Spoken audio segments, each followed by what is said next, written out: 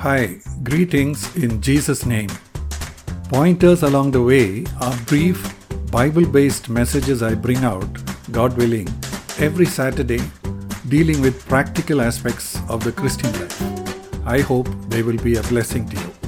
You can visit my website at www.c-n-c.org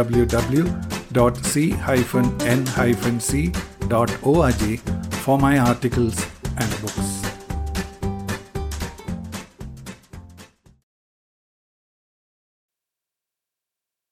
This is pointer number 867 and its title is Crucified with Christ.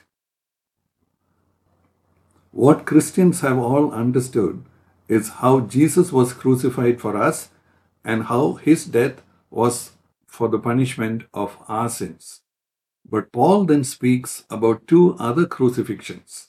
He says, knowing this, that our old self was crucified with him, in order that our body of sin might be done away with, so that we would no longer be slaves to sin. Romans chapter 6, verse 6. And I have been crucified with Christ, and it is no longer I who live, but Christ lives in me.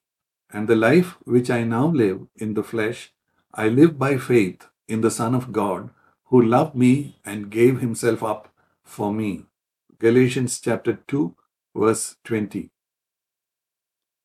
Our old self refers to our old sinful nature, because of which we used to sin. Whenever some temptation came to us that enticed us to sin, this nature agreed with it. So we would generally give in to sin. But when we came to Jesus, we repented or turned away from our sin and decided we didn't want to sin anymore. That was when this old self was crucified. Jesus gave us instead a new self with his nature in it that hated to sin because it was the nature of God. 1 John chapter 3 verse 9.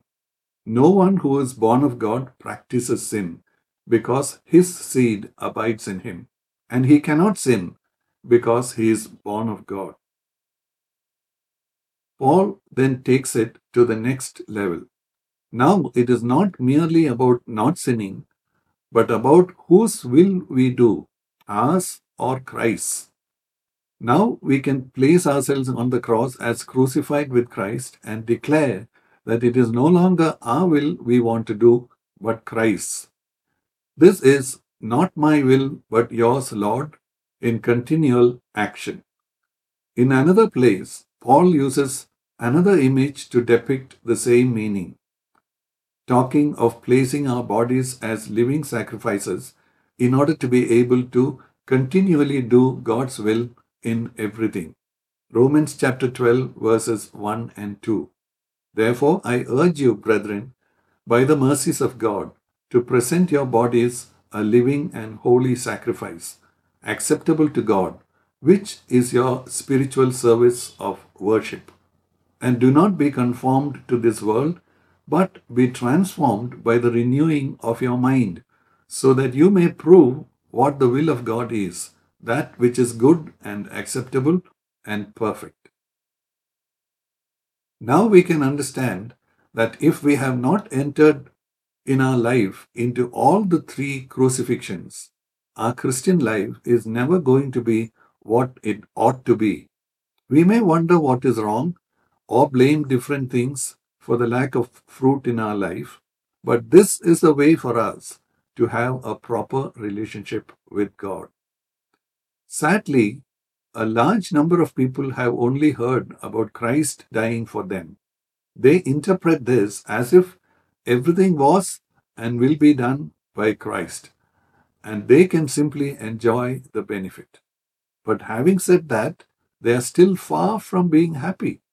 Naturally, if we don't have a hatred for sin in order to stop sinning, and we know that there is forgiveness for us if we sin, won't we take sin carelessly and continue sinning? If we want to stop sinning, but we don't see the challenge of our will being crucified in order to make way for God's will to be done in our life, we will not be able to enter the kind of life Jesus came to give us. There are things God has done for us. He has paid for our sins so that we need not face judgment. And He has regenerated us and given us a new heart that does not want to sin. But there are things we need to do in response from our side. We must take up our cross daily and deny ourselves in order to do God's will. Luke chapter 9, verse 23. And He was saying to them all, if anyone wishes to come after me, he must deny himself and take up his cross daily and follow me. We must also have a determination in our heart and mind that it is God's will alone that we must do in everything. May the Lord bless you in your life as you have listened to these words. Thank you.